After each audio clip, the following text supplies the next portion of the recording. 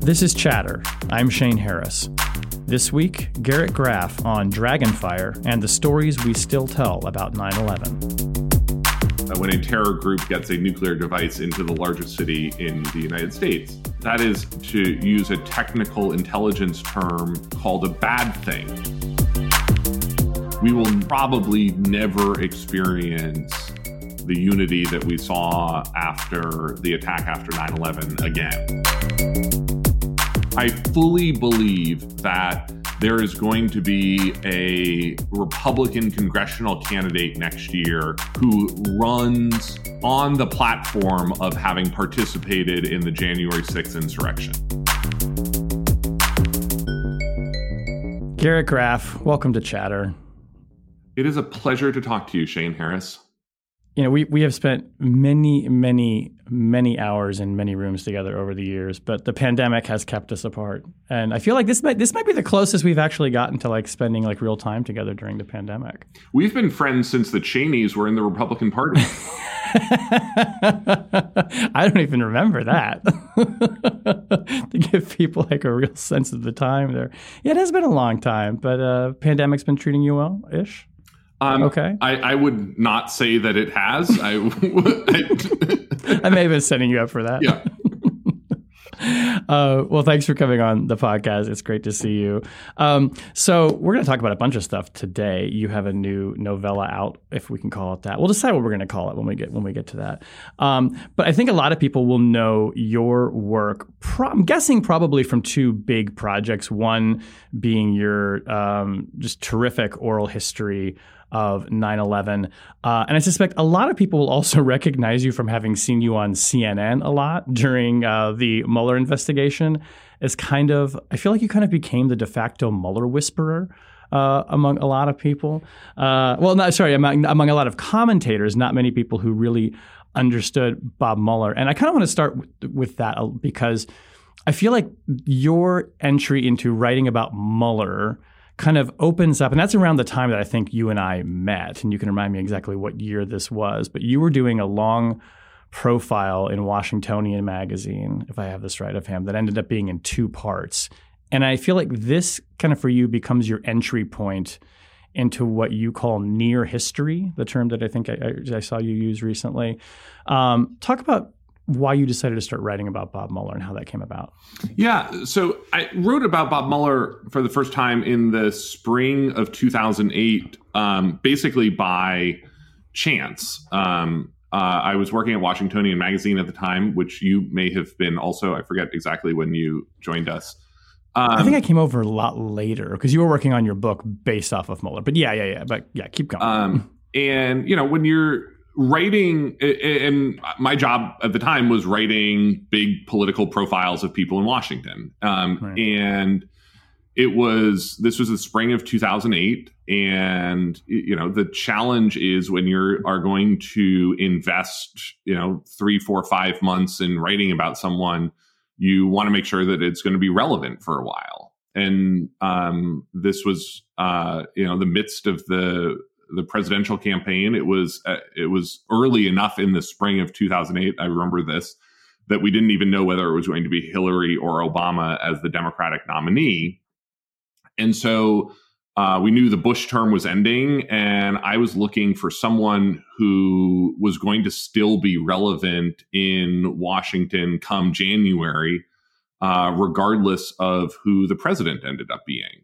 And as you know, Shane, and as all of us have learned too thoroughly in the years since, the FBI director is supposed to serve a fixed 10-year term.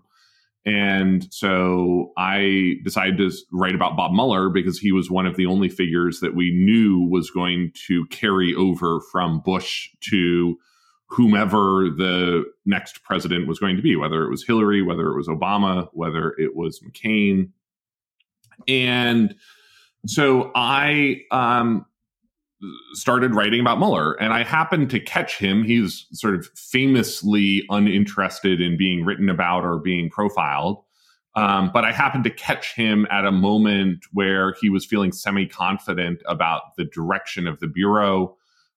He had been director at that point for 7 years, 7 years, and was sort of willing to be profiled, was really willing to be followed around and hounded by a reporter. And so I ended up writing about him, as you said, in a 2-part profile for the magazine. And then that grew eventually into the book that I published in the spring of, I think it was 2011. It would have been the spring of 2011.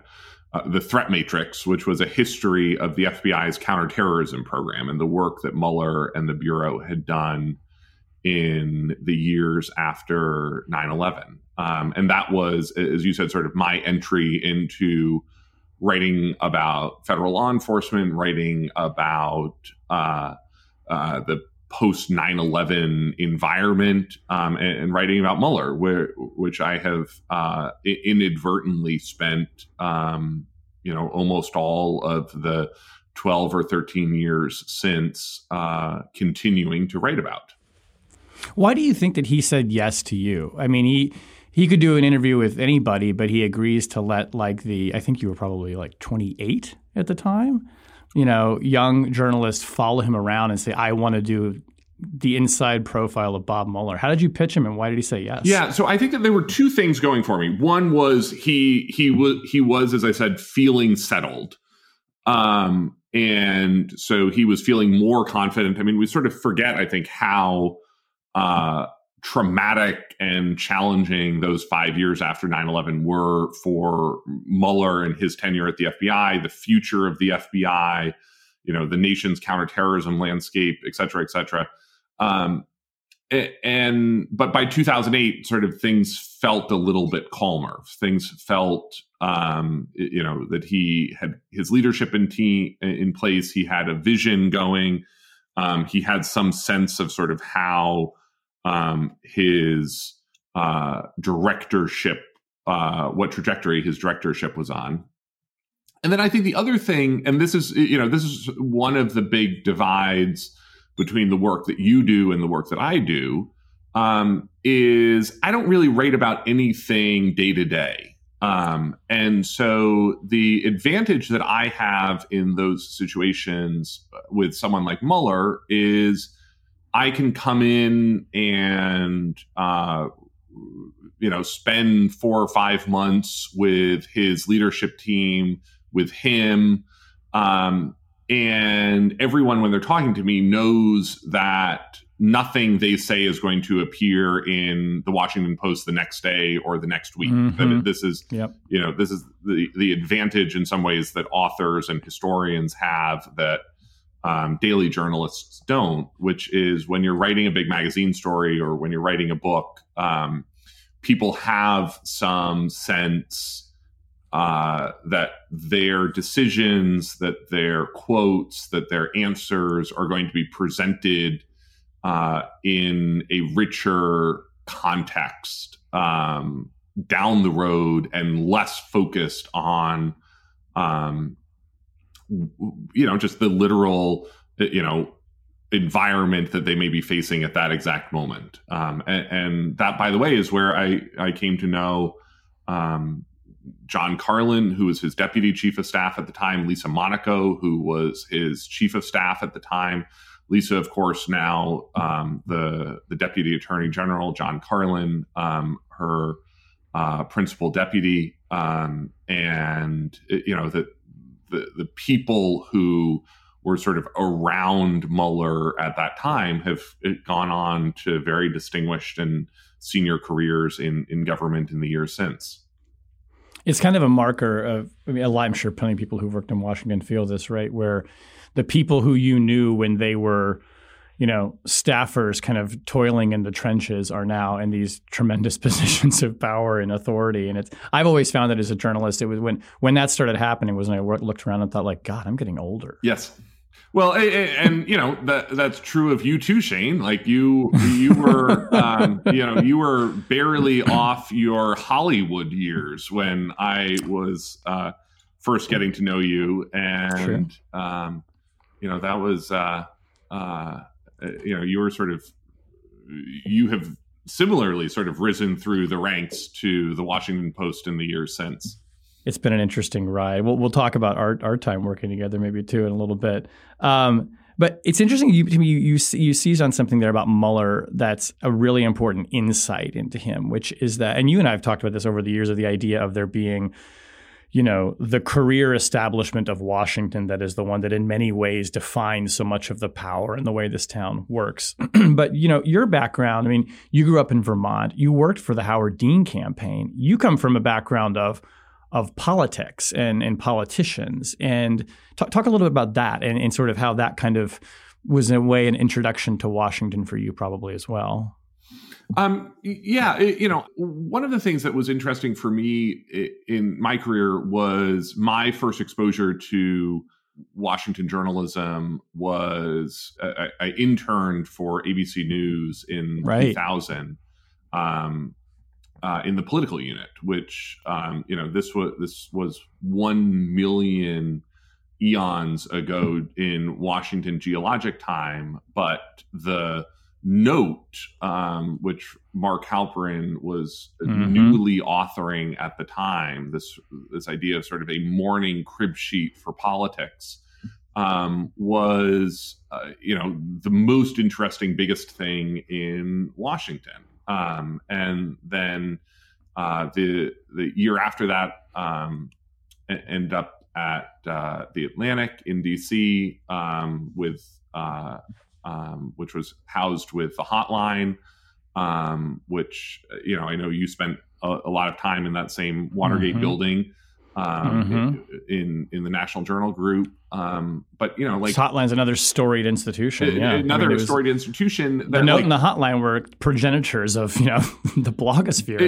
And let's remember the Hotline began to exist, and when you and I were still sort of starting out in Washington, was still heavily distributed by fax every day at noon. That's right. That's right. And so my first. After college, I ended up back in Vermont here in Burlington, where I live now, actually again, and was deputy national press secretary on Howard Dean's presidential campaign, as you mentioned. And we were right at the cutting edge of blogging and online fundraising. This was an era before Facebook and YouTube existed. And it's hard to remember just how different media and politics was even that recently. But we did not have BlackBerries on the campaign. People did have BlackBerries, but Burlington, Vermont did not have BlackBerry coverage. Wow. And so, we had, it was always this joke with the traveling press corps on the Dean campaign that they loved coming back here when the governor had a couple of days off the campaign trail, because their BlackBerries ceased working the moment that they landed. And they were able to sort of go about, living their daily lives without worrying about email for a couple of days. And you wrote a book. I think your first book was The First Campaign, right? Which was largely about Dean's campaign as a digital campaign, or kind of what we would come to think of as this new way of campaigning. Yeah. And looking a little bit more broadly, and I've actually been thinking a lot about this just even in the last couple of weeks with the infrastructure bill and even the Virginia elections in some way. So The First Campaign was my first book. It came out in the spring of 2007. And it was the idea that the 2008 presidential campaign was going to be the first campaign of the 21st century, sort of the first campaign totally remade by technology and globalization, and looking at how even in that moment, our political process was not catching up with the level of tectonic change that globalization and technology was driving on issues like the economy, climate change, healthcare, education.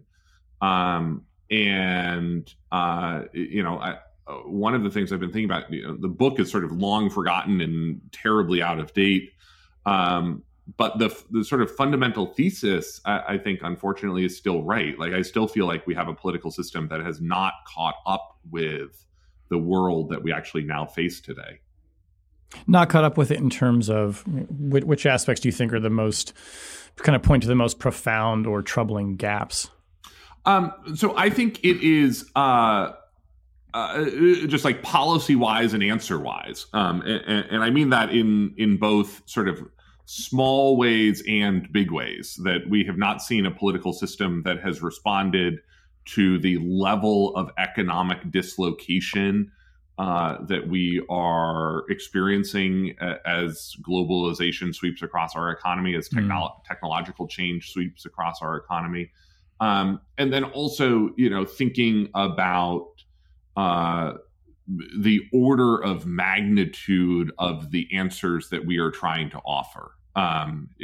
These investments that we are making right now to try to fight climate change, to address climate change, to remediate climate change. It all would have been a lot easier if we'd started this process, 12 years ago, 20 years ago, 25 years ago. And I would argue we're probably still an order of magnitude short of the scale of solutions that we actually need to be answering. You've been back in Vermont now for what, 4 years? Did you move back 4 years Believe ago? it or not, 6. 6. Jeez.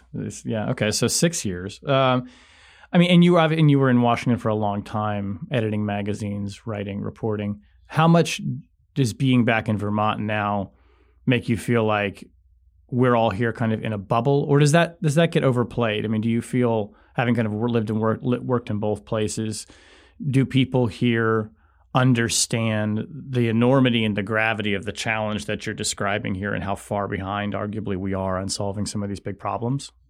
So I'm going to answer it a little bit of in a different way, which is, I think the thing that, having just talked about, climate change and healthcare and all of that, I think the place where the Washington bubble feels the most out of step with reality to me right now is actually the threat to democracy.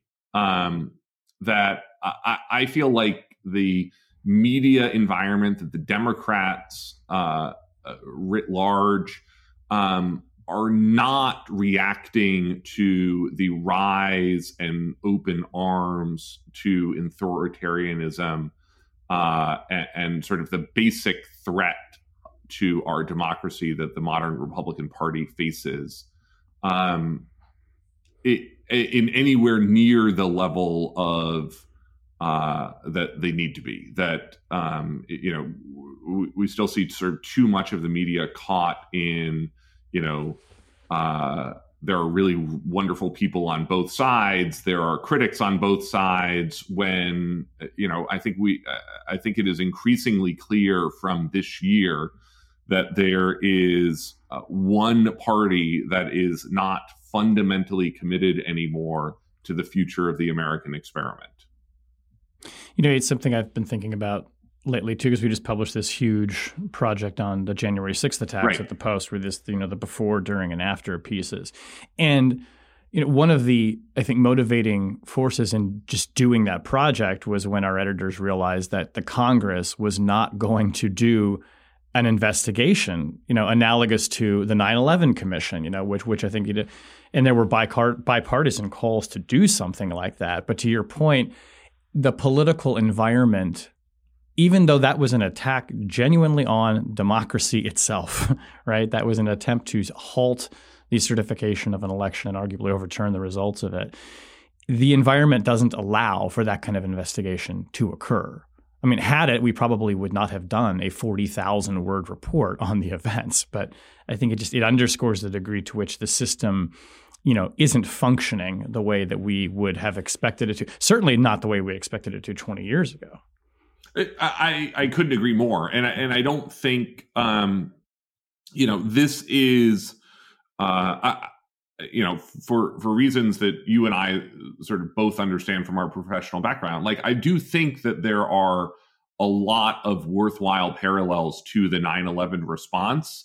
And, this is roughly equivalent to the idea of the, Bush administration refusing to participate in the 9/11 investigations, and the idea of one half of our government effectively trying to deny that anything was wrong with the 9/11 attacks at all. And you can sort of think about how different Washington would be had basically the Republican Party opted out of the reforms and investigations in the wake of 9/11.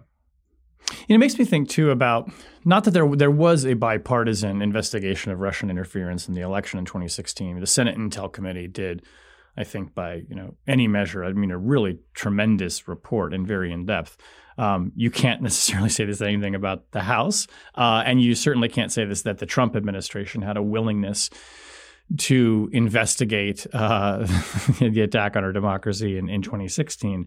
And that would have been analogous perhaps too to George W. Bush saying, let's not worry about investigating Al-Qaeda or figuring out what happened on 9/11. Your kind of piece of the story, a big part of your piece of the story and contributing to it around the Russian interference in the election is tracking Bob Mueller and his investigation, explaining to people, who he is, how he operates.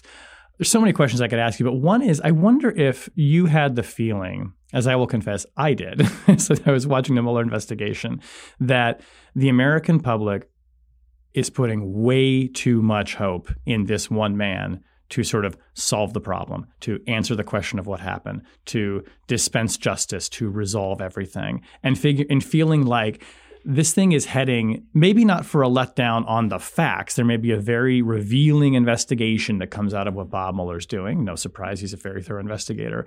But there was this sense that I think that people had, and largely on the left, yes, that Bob Mueller is going to, quote, save us. Did you think about that and think that people were sort of heading for disappointment during that period? I think that there are two different ways that I would answer that question. One is, I think we all underestimated, myself included, Mueller, we overestimated the level of aggression Mueller would bring to the investigation,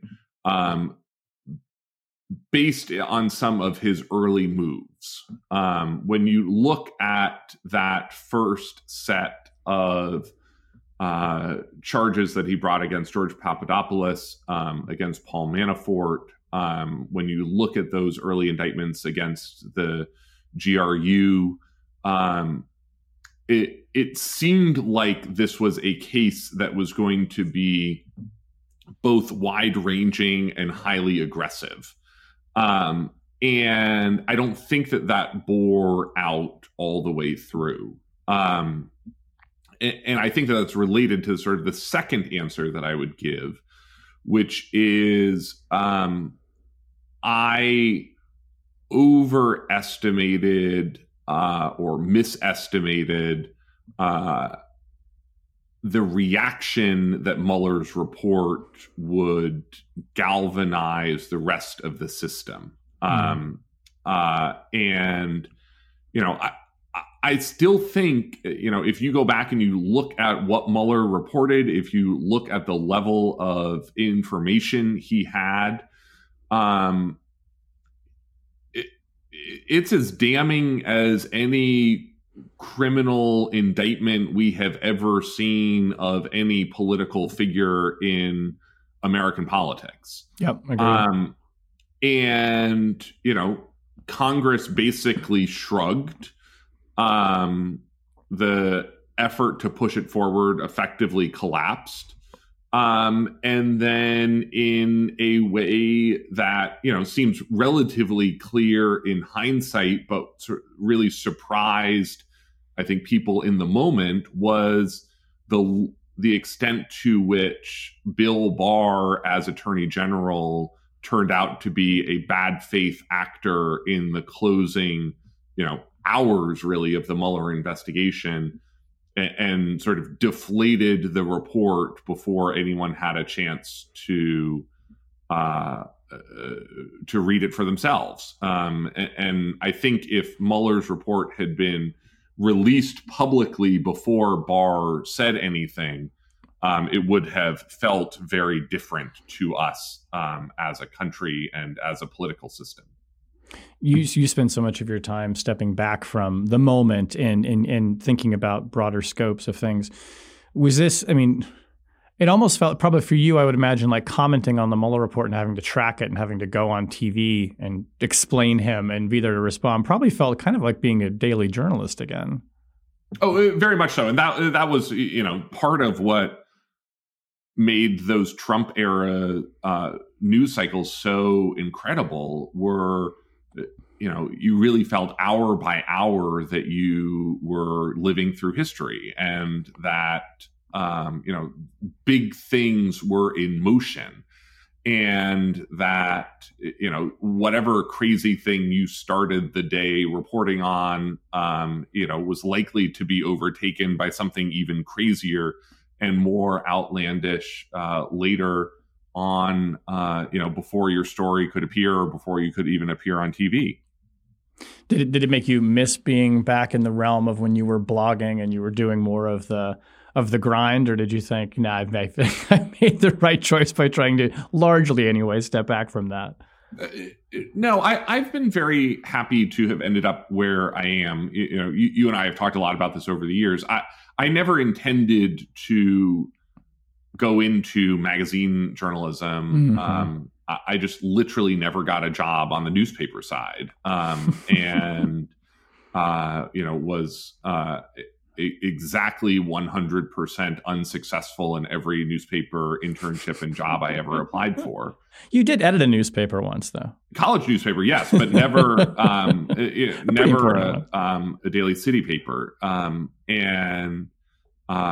That was always my dream originally. My father spent his career with the Associated Press. I grew up in daily journalism, wire service journalism, and was always expecting that was where I was going to go. And, just my career worked out differently. And it's, and we have talked about this a lot over the years, and mine very similarly. I wrote for daily websites in the early part of my career, but always places that were attached to a magazine, and often a print magazine. Very early in my career, Government Executive Magazine, before that Movie Line, alluding to the Hollywood years, National Journal, where I was writing before I came over to work with you at Washingtonian. And, I wonder, to me, it's like that always suited me, and I suspect it probably did to some degree you as well, because it allows you to write about current events, but with enough distance that you're not overtaken by them. And to me, it scratched the itch of wanting to think more broadly and more expansively, and ultimately tell stories, and not to be just sort of beholden to the daily events, but to just, not necessarily to always write a book about it, but to be able to kind of take a deep breath and step back and put perspective on it.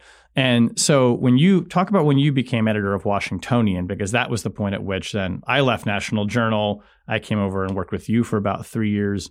When you had the opportunity to say, okay, now you're going to edit something, but it's going to be a monthly magazine. And yes, with a daily website that has a lot of interesting news and useful information for people. But the flagship of it is this, appointment with the reader once a month that you're going to be thinking about 6 months in advance, probably, on a given issue. So what was the allure of doing that? And did you have any trepidations about taking that job? Yeah. So I think that what we have seen in the last, 20-ish years is the bifurcation of American journalism into systematic coverage and episodic coverage. And that sort of the two ways to do journalism really well are to do the incredibly small updates, sort of minute by minute, hour by hour, at a very high frequency at a very micro level. And, I think you look at, Politico does this enormously well. Axios, Punchbowl, new this year, has succeeded basically by tracking things, in some cases in Washington, minute by minute. And then at the other end of the spectrum, you look at organizations that have succeeded, and it's places that do things incredibly thoroughly at a systematic level. If you read a New Yorker profile, a New York Times Magazine profile, you never have to read another piece on that subject. Right.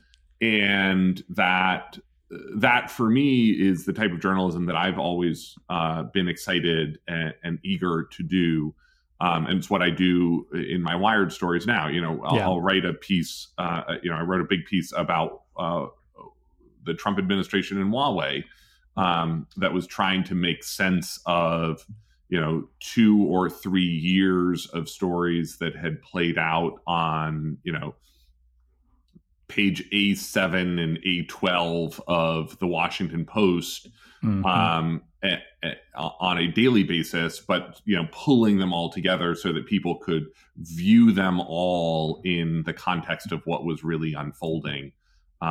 If you had sort of lost the thread of these daily stories, and I think that that's a really, really important end at the other end of the spectrum of journalism, is helping people to understand the big forces that are underway in the world at a given time.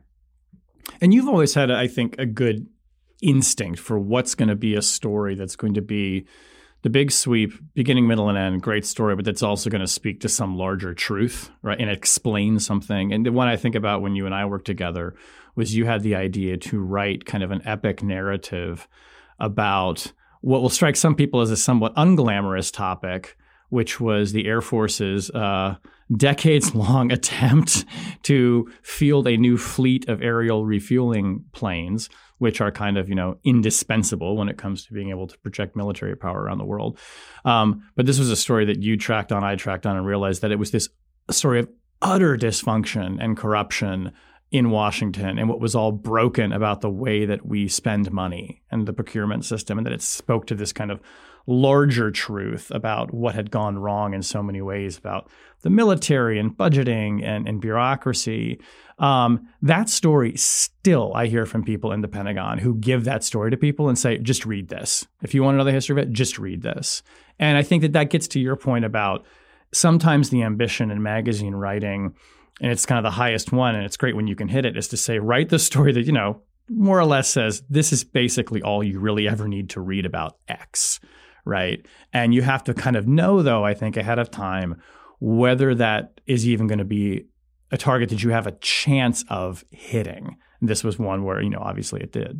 And Shane, you published that story that is still, as one of my favorite stories that you've ever written. And you published that 10 years ago, probably at this point. Yeah. And, the Pentagon has spent tens of millions, if not hundreds of millions of dollars more on that project since. And, we still don't have a new, we still don't have a new fleet of tankers underway yet. And I think, if I remember correctly of the math from your story, sometime right about now, the last person born in the world who will go on to fly someday the current aging broken fleet of U.S. aerial refueling tankers will be born.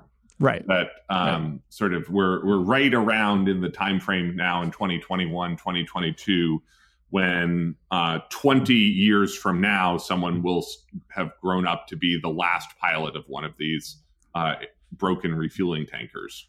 I mean, it's a perverse cause for celebration. Yeah. There's a new pilot born today.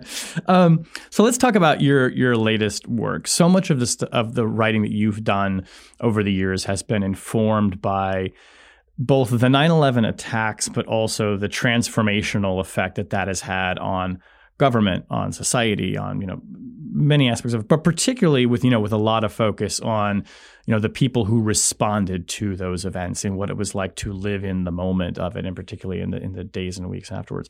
So your new work, and I guess we can call it a novella, but we'll talk about like what you like to call it. It's called Dragonfire. This is based on a real event about which very little is known. So start by telling us about the real event at the heart of the story that you wrote. Yeah.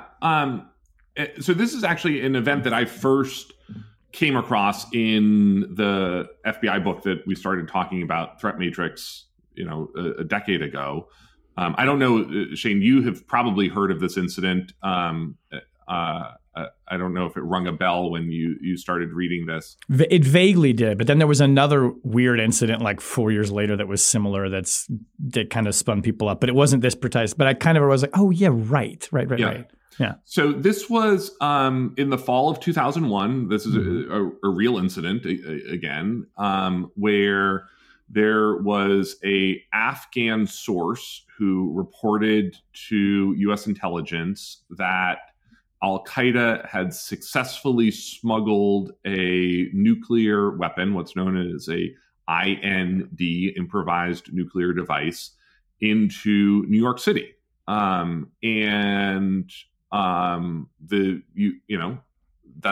is to use a technical intelligence term, Shane, called a bad thing. When someone gets when a terror group gets a nuclear device into the largest city in the United States. Yeah, I think bad thing was in your glossary in the book. And so, the U.S. government spun up to try to investigate this and run it down. And it's one of the only known times that the U.S. has ever activated this secret unit at the Department of Energy known as NEST, the Nuclear Emergency Search Team, or that was what NEST was called then. Mm-hmm. And they deployed this, highly trained set of elite nuclear scientists to New York to try to run down whether there was a nuclear device hidden in New York City somewhere. And they didn't tell the New York City government at the time. They didn't tell Rudy Giuliani, who was the mayor. And it only came out later that this, threat, this alert had happened at all in the fall of 2001. And that effectively is sort of all we've known about this for a long time.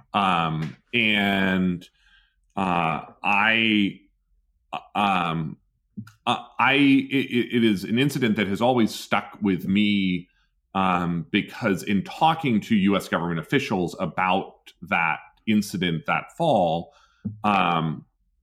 it was a turning point, along with a couple of other sort of WMD threats that fall, that really helped galvanize the Bush administration's push against Iraq.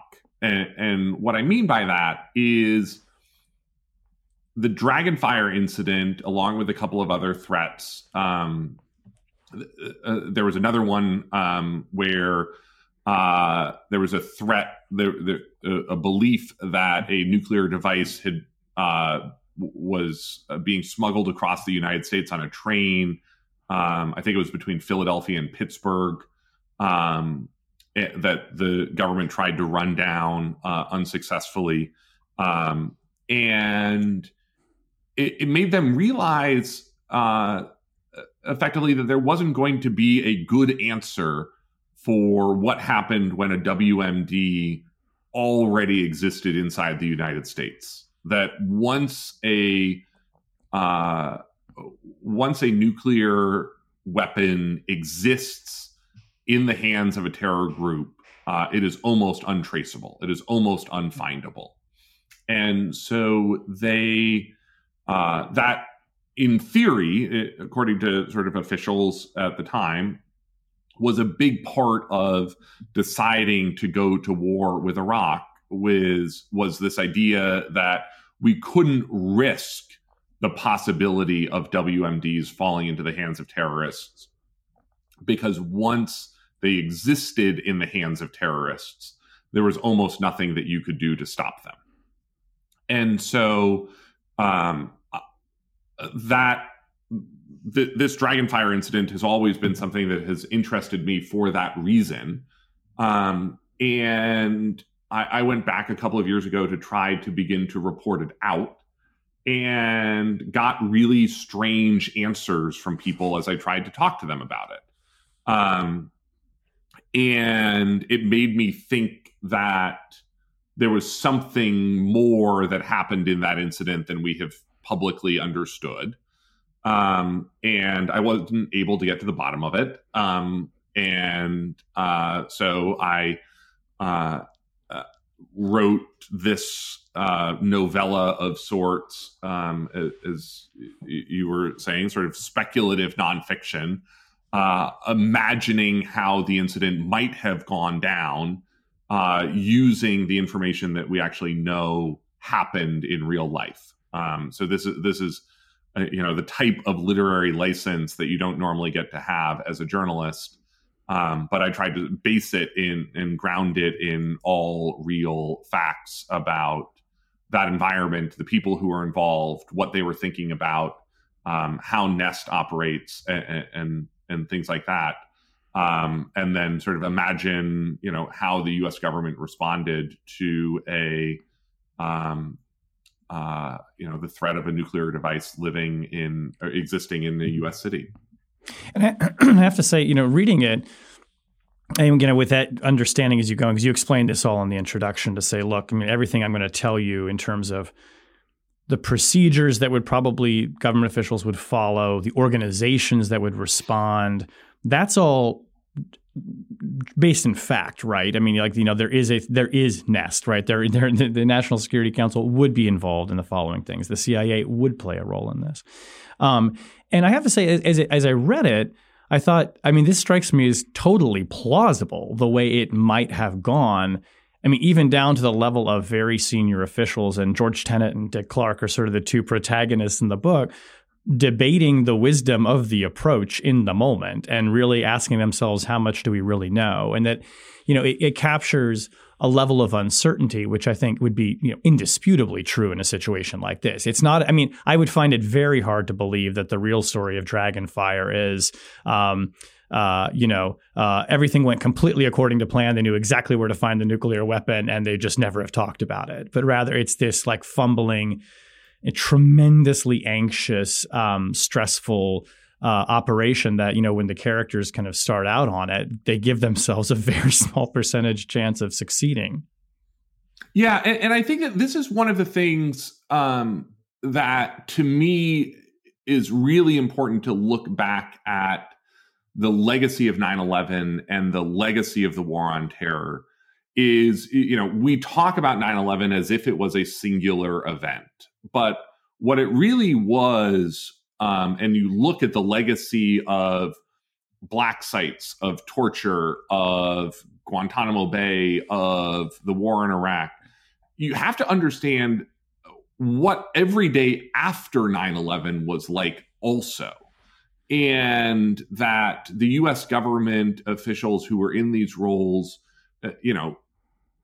they really did think that there was some other big shoe that was about to drop, that there was a second wave of attacks, and that in ways that we've now sort of forgotten 20 years on, the anthrax letters begin to unfold, in a couple of weeks after 9/11. You have Richard Reed, the shoe bomber.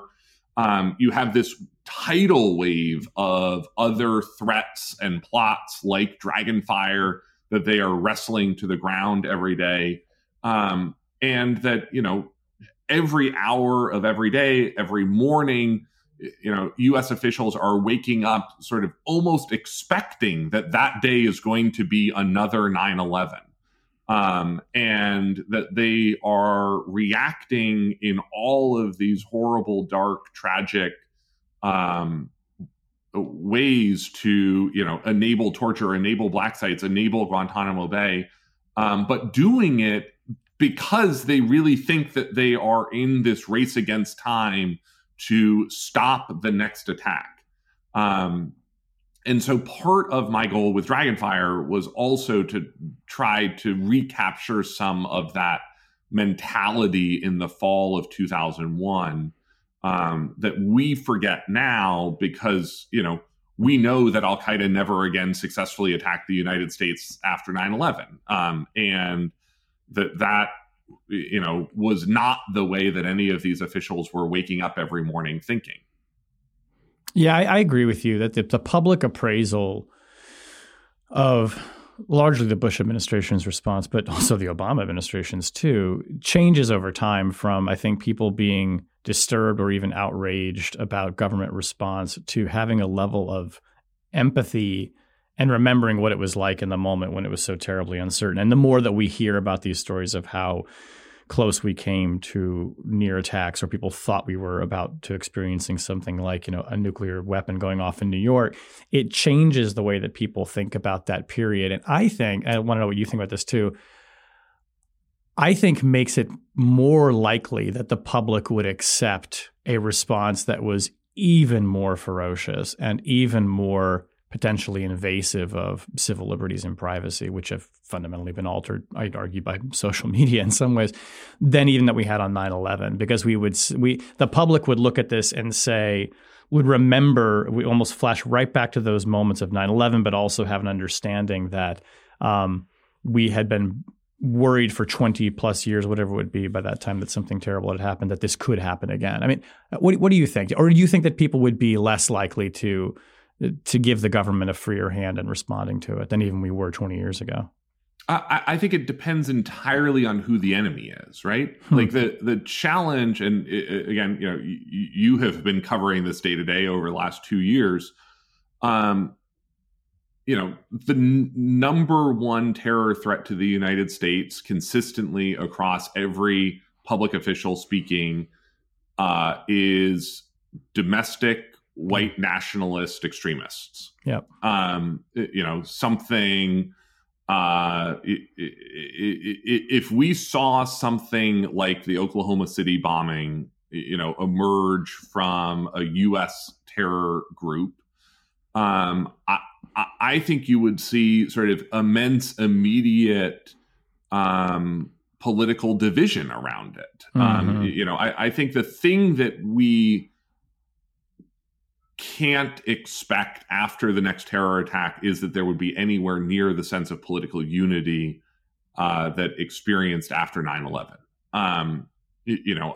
I fully believe, Shane, that there is going to be a Republican congressional candidate next year who runs on the platform of having participated in the January 6th insurrection. And, we saw, Huffington Post was tracking it. I think their final tally was that there were 8 Republicans elected in the November elections this fall who had participated in the January 6th insurrection. And I think that if we are weathering a terror attack from overseas, I don't think you're going to see that same level of political unity. Because again, I think what you're going to see is a Republican Party that sort of immediately condemns Joe Biden and says that the terror attack is the direct result of Biden's disastrous pullout of Afghanistan, blah, blah, blah, blah, blah. And calls for months and years of congressional hearings, sort of a la Benghazi. And if it's a white nationalist far right extremist group in the United States, you're going to have the exact same reverse of the political environment. And I think we will probably never experience the unity that we saw after the attack after 9/11 again. Yeah, and that period of unity, I mean, that's when in Dragonfire, that's what you're writing about. I mean, it's this period weeks after the attack where things like Bob Mueller walking into the Oval every day with the threat matrix, which is like the Excel spreadsheet, right, that he has all of the known plots and things are tracking on, is still in its infancy. Everything is new, but the fear is palpable, and that would last for many, many years. When writing about that, why did you decide that you wanted to use fiction as the means for writing that, as opposed to just doing a piece that says, here's this incident that happened, here's everything we know about it, it sounds really terrifying, here are all the people who won't say anything about it, which is tantalizing. Why do it in fiction? Because I think it let me do that last little twist of imagining why someone wouldn't want to talk about this. Which, I think, and you've experienced this many, many, many times in your own reporting. There are these moments when you're reporting on national security, when you're reporting on intelligence, where where there's sort of something that doesn't quite add up, and you can sense that there's a classified fact that would make everything make sense, that just we don't quite understand what that fact is and why things don't add up. It's sort of like there's like this, spider sense tingle in a story that, something's not quite right. There's sort of one of the great examples of the narrative of Benghazi, actually, which I just mentioned, didn't make sense until it came out later that there was this CIA annex and this team of CIA personnel that were sort of involved on the ground in the response. That story, there was a big piece missing of how the U.S. response unfolded, where and how and who was involved. And then you're like, oh, there was a classified CIA annex where there were a whole bunch of operators and people were responded from and then retreated to. Then the whole story begins to add up. And this was a case where I just don't know what the classified fact is that I'm missing in Dragonfire that would make this story make sense. And so rather than writing it up as here's a weird unanswered mystery of 20 years ago that probably doesn't mean anything at all to anyone, I thought it would be a little bit more fun and a little bit more provocative to try to imagine what that piece of missing information was. Yeah, and I won't give away anything about the book because people will read it and see for themselves.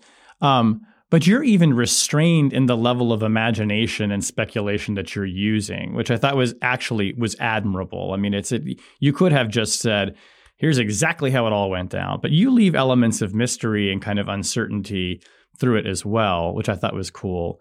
The other thing that I think it was really fun, and I was a bit envious of you because I thought this would have been really neat to try out, is you have to take these pretty well-known characters, being, President Bush, but also Richard Clarke, who was the counterterrorism czar at the time, and George Tenet, who was then the director of CIA and director of Central Intelligence, and imagine dialogue between them and like how that feels. And I think it's interesting because these are characters who, you and I have both reported on over the years. I've had some, interactions with them, but I mean, I certainly wouldn't say these are people that I know well. I mean, maybe you know them better than I do, but talk a little bit what that was like of like when you have to imagine, Dick Clark and George Tenet hanging out in Dick Clark's office with the low ceiling, in the basement of the White House complex. And were you at all, was it a little intimidating to think about that? Or did you just kind of, say, oh, shut that part of your brain off and just, just purely approach this as a fiction author? Yeah. So I found it in some ways, very freeing and as someone who, most of the books that I write, most of the history that I write is trying to reconstruct conversations that I wasn't there for, meetings that I wasn't in attendance at. You can often, imagine what actually might have taken place, and trying to understand, how people think and what they think in given moments. And then be able to, in this instance, unlike all of the rest of my work, make up the work that I don't get a chance to otherwise do, was fun. And also, I would like to think I got pretty close. I beyond the dialogue, as I imagined, parts of the dialogue, many of the conversations that I discuss in the book happened at some point. Part of what I did in writing this was I, collapsed a lot of events that actually did take place in the wake of 9/11 to have them all unfold during this same 4-day time span. So, we know that sort of similar conversations happened, similar events happened. And then, as you said, we actually have a pretty good sense of how a lot of policies and procedures would unfold in U.S. government in an event like this. And so, there is sort of a checklist almost for events like this of sort of who would be notified and how it would unfold. You can draw some conclusions about, the series of telephone calls that would have happened as an event like this played out. You said that a lot of your work is about trying to recreate the moment when it happened and take people back to that place and that time, and particularly with the dialogue. And I think probably the book that most people maybe you're best known for is The Only Plane in the Sky, which is your oral history of 9/11. Which has been received just tons and tons of accolades. Talk about why, or what is the kind of the special purchase that oral history has over people and a hold that it has on readers versus writing, what could have been just a documented book about that day and those events from lots of points of view, but told more through your voice as opposed to using the voices of the people who were there. Yeah. So I think to me, the power of oral history, and particularly the power of 9/11 as oral history, is that it puts people back in the moment, only understanding the things that they knew in that moment. And that I think one of the challenges of writing history, of doing journalism in general, is that you often are trying to apply sort of this hindsight is 2020 mindset of what would have been the perfect reaction, what would have been what should these people have known at that moment that they didn't know, how are their actions in that moment judged in the harsh light of history? Whereas to me, one of the things that's always attracted me as a writer, as a historian, as a journalist is, we all get up every day and, make a whole bunch of decisions, not knowing all of the things that we wish that we knew. And so trying to figure out what the answer, not what the answer should have been, but what was the best answers, based on the decisions and the knowledge that people had in that moment. And so, this day, this time span of the fall of 2001, both around 9/11 and then around Dragonfire, to me, it's really important to capture what people felt in those moments, the fear, the chaos, the trauma, the confusion, because what you don't see, what I think we too often overlook is exactly how little people actually understood of the events that they were living through at the moment. And so, to me, that's always been an attractive part of history, is trying to understand what people actually understood and lived in the moment, and to judge them based on their lived experience, not sort of the perfect set of circumstances that we wish that they had understood at the moment. And everyone has a story of where were you on 9/11, right? Everyone remembers where they were. And so I think hearing other people's stories of where they were on 9/11, particularly when they were in the midst of it, resonates with people as just, it's totally compelling. And I think there's almost like, I find that I almost have a boundless appetite for hearing people's 9/11 stories. I would think that by now I would have gotten over it, but I'm always curious to know what people were doing on 9/11. Yeah. And I think, one of the things that, and this is true 20 years on especially, is we tell this really neat and tidy history of 9/11 now. When we try to teach it, when we try to explain it, the attacks began at 8:46 in the morning. There were 4 planes. The whole thing was over 102 minutes later with the collapse of the second tower. There was the Pentagon. There was Shanksville. There were the Twin Towers. But that's not the day that you lived. That's not the day that I lived. That's not the day that President Bush lived. That's not the day that, the first responders in New York lived. None of us understood when the attacks began. We didn't understand when they were over.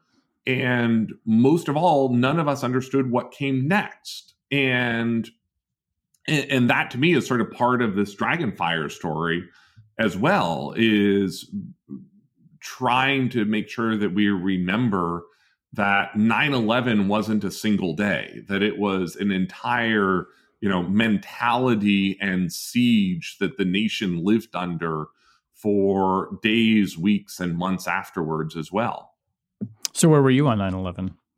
I was, in Boston in college. I was just starting my junior year. I was, have a super boring and quotidian 9/11 story of being told by a friend while I was eating breakfast in college.